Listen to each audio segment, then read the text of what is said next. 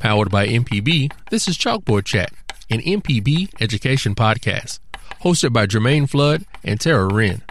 To hear this episode and more, visit education.mpbonline.org or download the MPB Public Media app to listen on your iPhone or Android device.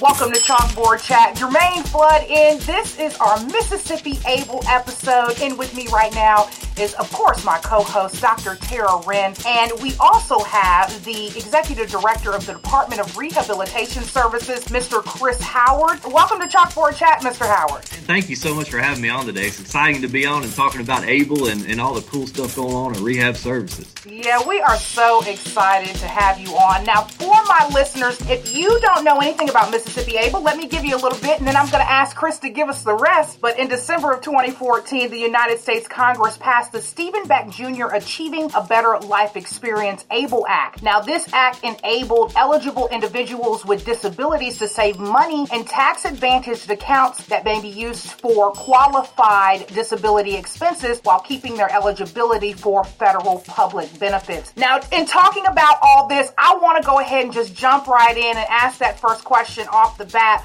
Tell me more about Mississippi Able and why it is so important to the residents of the state. Yeah, I'll tell you, we are really excited about this program. You know, like you said, in 2017, the Mississippi legislature passed this program, and it's actually administered by our agency, the Department of Rehab Services, under the guidance of a Mississippi Able Board and in conjunction with the Mississippi State Treasurer's Office. So it's really a great collaboration that's going on. But to tell you a little bit about Able, it's a great opportunity for individuals to save for the future. And, you know, when I speak to people, I say it's a win-win-win. And the reason I say that is, first of all, you know, any earnings that an individual earns off this account is tax-free. So when an individual files their 1040, you know, they will not have to pay taxes on any gain. So that's a great way to create growth and not be worried about the tax implications. So that's one great win. Second part of that is contributions into an ABLE account are tax deductible on your Mississippi state income tax. So this is great for parents and grandparents, for example, who want to put money back for, say, their child or grandchild with a disability, that they can plan for that child's future, but also they themselves can get a tax deduction on the Mississippi state income tax. So that's what we call win number two. But one thing we really push here in Mississippi is what is really win number three, and that's the individuals who are on public assistance can save for the future and not be concerned about, if this account grows, am I going to lose my public benefits? So if you look at, say, Division of Medicaid, you know, Medicaid says you cannot have more than $4,000 in assets or they'll cut your Medicaid off. Social Security, if you have more than $2,000 in assets, you'll lose your Social Security check. So with Mississippi Able, individuals can actually put money back and maybe have growth above the 4,000 or the 2,000 and not be worried, am I going to lose my public benefits? How many people are already signed up for Mississippi Able? And how is it going with getting the word out about it?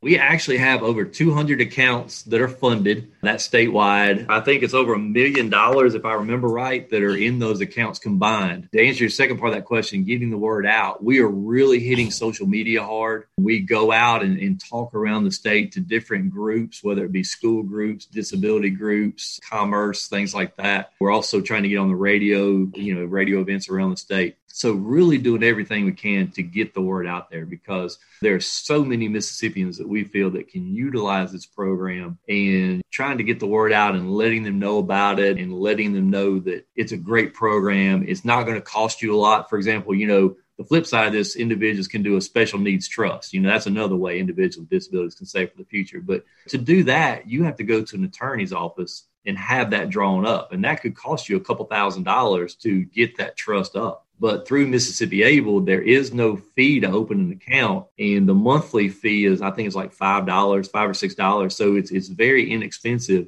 for an individual to have this type of account, save for the future, not worry about having to pay taxes on growth, and not worry about, if they're on public assistance, losing their public assistance if their account grows too high. So what's the potential? You said you have 200 accounts. Do you have any idea how many? Because there are, I guess, a huge number of folks on Social Security and another big number on Medicaid. Do you know what that number looks like for your potential to grow the account base? No, ma'am, I don't know the actual numbers, but I can tell you that through our agency, we serve about 100,000 Mississippians every year through one of our 4 major programs. So, whether that be the vocational side, where an individual's coming to our office and saying they have a disability and they're wanting to get into employment, and then we help that person reach their employment goal. And then we have special disability programs where an individual may have a significant disability, nursing home eligible. We help those individuals stay at home in their community as opposed to a nursing home. And then the other side of that is disability termination services. So we actually do the disability terminations for Social Security.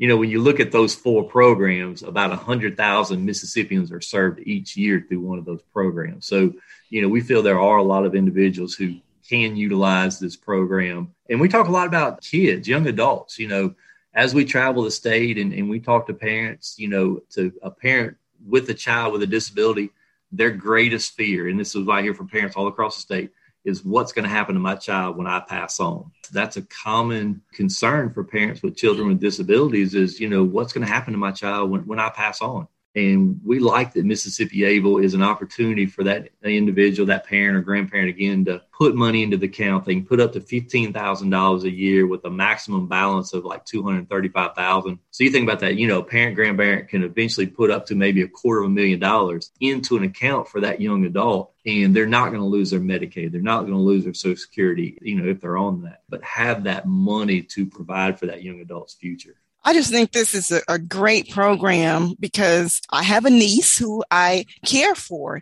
And I can remember getting a letter saying you cannot have, or someone may have told me in a meeting, you can't have this much more and you have to spend it. I have to spend it. I can't save it. And I've heard other stories from other folks who are caring for older family members, like they're having to try to determine what they're going to do with the money, extra money, and if they don't need it right away. And so I just think this is an awesome opportunity for the state of Mississippi to provide for Mississippians with disabilities, and that's on the other types of assistance, to be able to have a savings account, because that's so important. And that's exactly right. And I'll tell you, there's a story I heard one time that there was an individual who got a settlement, as a result of an accident, got a settlement for $10,000, and they were receiving Medicaid. So if they had put that $10,000 into a checking account, they would have lost their Medicaid, and their prescription drugs were running maybe like $1,500 a month. So you would see if they had lost their Medicaid and they were having to pay that $1,500 out of pocket, that $10,000 would have been gone in less than a year. But because of Mississippi Able, they were able to put that money into the Able account, maintain their Medicaid status, and keep getting those prescriptions covered through Medicaid, which helps with their, their health and everyday living. Absolutely. That's awesome. Hey, my question, who is eligible for Mississippi Able? I wanted to kind of put that out there before we transition into the Able Age Adjustment Act. Yeah, to kind of classify it the way the law reads, it's congenital anomalies, and that includes like Down syndrome, developmental disorders such as autism, intellectual disabilities, nervous disorders, blindness, deafness, psychiatric disorders, and respiratory disorders are the way it's classified in the regs. And I'll tell you, I've gotten questions before too, do I have to be on Medicaid, or do I have to be receiving Social Security to be eligible for this program? And the answer is no. You do not have to be on one of those programs to qualify for this program. As long as you can document that you have a disability, the onset of that disability was prior to the age of 26 years of age, then you can qualify for this great program. When we're talking about now the call to Congress to pass the Able Age Adjustment Act, Mr. Howard, let them know exactly what this is and why this Age Adjustment Act is so important. Like you were talking about, the onset is now at 26. What would this push the onset to?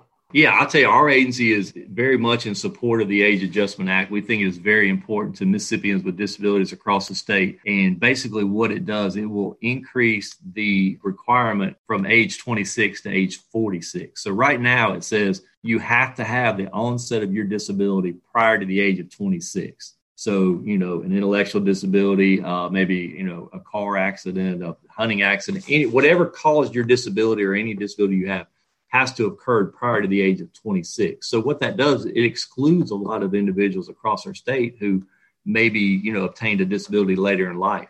So through this Age Adjustment Act, it will now allow individuals 46 and under to qualify for Mississippi Able and receive those tax benefits, as well as the omission of assets going against your public assistance. I know as an Able board, we all have talked to our congressional delegation at different times and their staffers about the importance of trying to up this and really seeing how many more lives we can touch by allowing, more individuals to participate.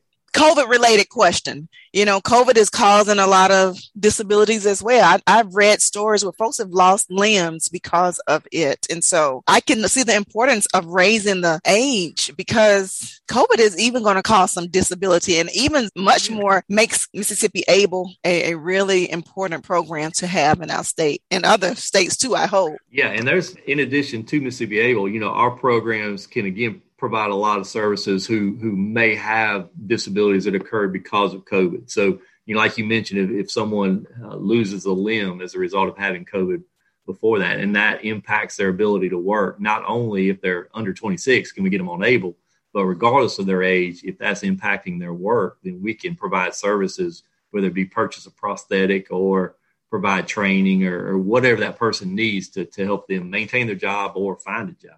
So how do the people make application to this program? Yeah, the biggest thing we say is go to MississippiAble.com. There's a website, MississippiAble.com, and it provides a fact sheet, and it also provides a link on how to sign up. If someone had questions and wanted to speak with someone, that number is 1-888-609-3469, and they can talk to an individual with a census and, really answer a lot of these individualized questions that a person may have and also get signed up. What if a student has an IEP? Does that qualify them? Can they use that document to show where they are eligible to apply for this program? Because typically a child with an IEP has some sort of disability or learning curve that they have to meet that would qualify them to be under an IEP. Yes, ma'am. Yeah, that is correct. If a young adult is on an IEP, then yes, they should qualify.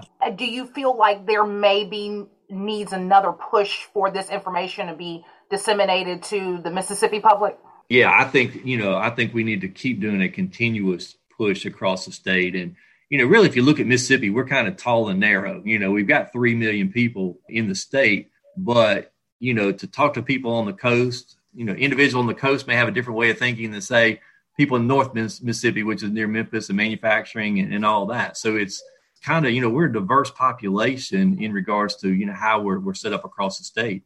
So it's very important that we do travel the entire state and try to reach as many people as we can, whether it be face-to-face meetings, which I'll be honest with you, with COVID, it's been tough this past year and a half trying to get face-to-face meetings. Thanks to Zoom and Teams and Skype and things like that, we have been able to reach out to different groups. Again, having our counselors, we have transition counselors around the state who have relationships with the schools on our behalf to serve those young adults who are on IEPs and prepare for their future. That's one reason I love that Mississippi made the decision to put Mississippi Able under the administration of MDRS, because, we have 900 employees around the state, and we're in and out of schools, we're in and out of businesses, we're in and out of disability groups and chambers of commerces and things like that. So, it's a great opportunity for us to charge our employees, our counselors and case managers and folks like that to help us get the word out. So it's not centered around,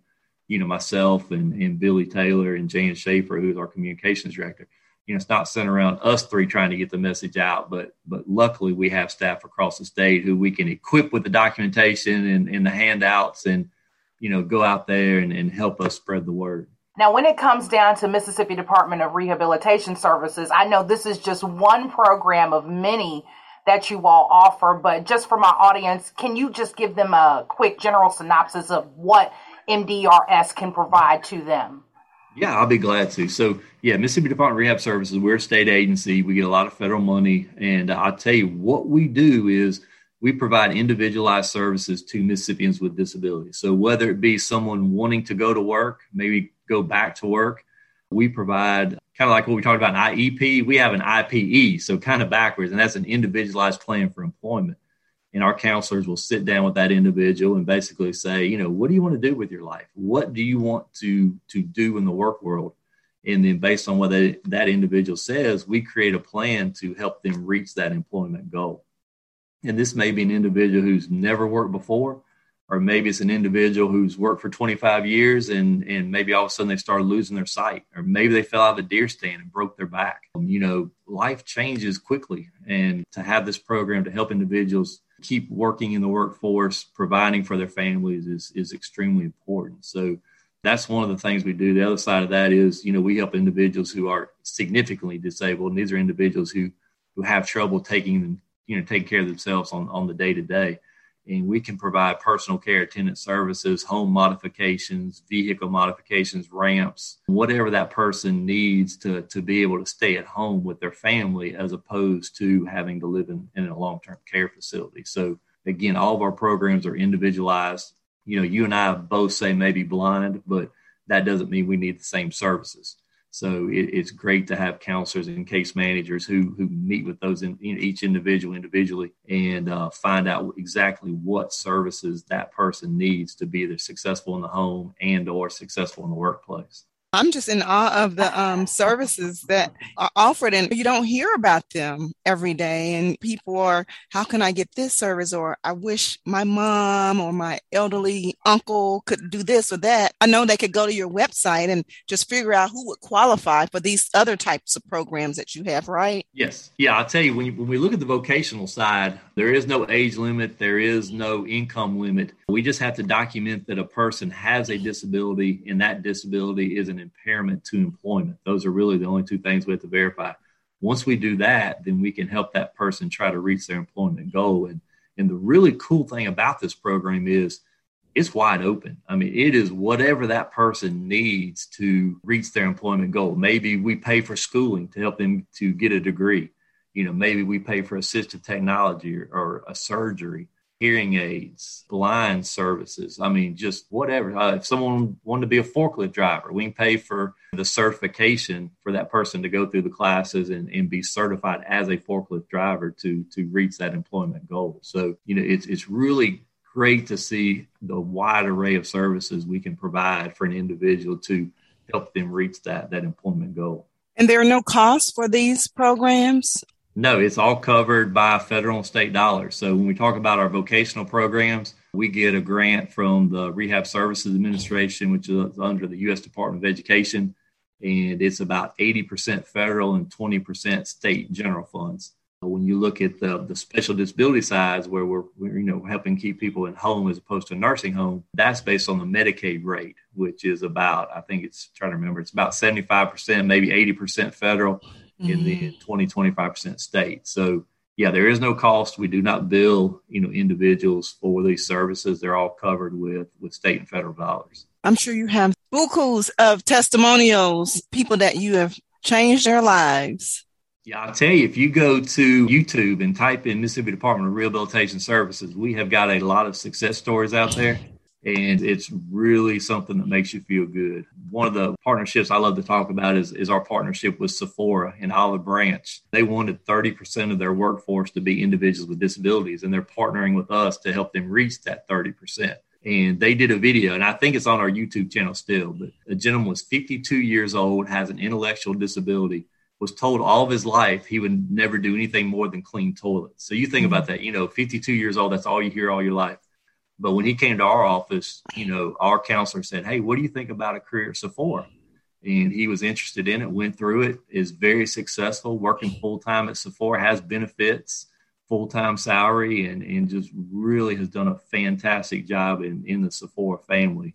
And just to hear stories like that, I'm getting goosebumps right now just talking about it. Just about to say that. I got these goosebumps in my ears, or how you smile real hard. I was getting that too. So I think that's wonderful. Now, final follow-up question. I wanted to know, as the executive director of the Mississippi Department of Rehabilitation Service, where do you find the passion to come in and get up every day and be able to serve this great community that you have under your umbrella there at MDRS? I tell you, I've been at this agency since 2000, so going on 21 years. Prior to that, I was a state auditor. I worked for the state auditor's office, graduated from Mississippi State in accounting. So my background is accounting. So I went to state audit right out of accounting, and I've audited a lot of different state agencies. And don't get me wrong, all the state agencies are great. All of them provide a great service. But, you know, when you look at Department of Rehab and you see how we change lives every day, whether it be keeping families together or, like we talked about before, helping this gentleman who's 52 years old reach a great employment goal, you know, that's what motivates me. And something we hadn't touched on earlier, but, you know, we're doing Project Search. Project Search is a program where we partner with a school district and we partner with an employer, and it's a school-long internship for young adults with intellectual disabilities in their last year of school. So instead of going to school that last year, they go to the employer host site, and they're gaining valuable work experience. So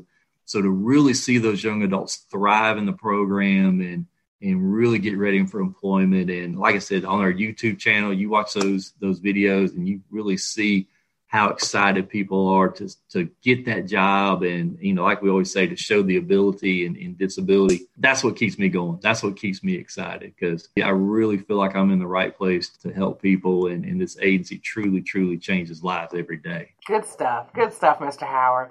Tara's giving you a hand clap over the air. I appreciate it. Tara's giving you a hand clap over the air. So, Tara, did you have anything else you wanted to say? Or? No, I think that's a great reason to get up and go to work. We talk about that here as well. We get up to come to work and excited because we know we're going to touch the life of a family, a child, teacher. And so we know what that feels like. So kudos to you. Keep doing it. 21 years. That's pretty cool. I feel like I'm getting old. Well, you don't look it. Yeah, I appreciate it. You're getting better, Mr. Howard. There you go. Kids would say I'm getting vintage. They said, you know, that stuff rings in a lot of money, vintage pieces. That's right. That's the good stuff. That's the good stuff. Well, This has been a great conversation with the Executive Director of Mississippi Department of Rehabilitation Services, Mr. Chris Howard.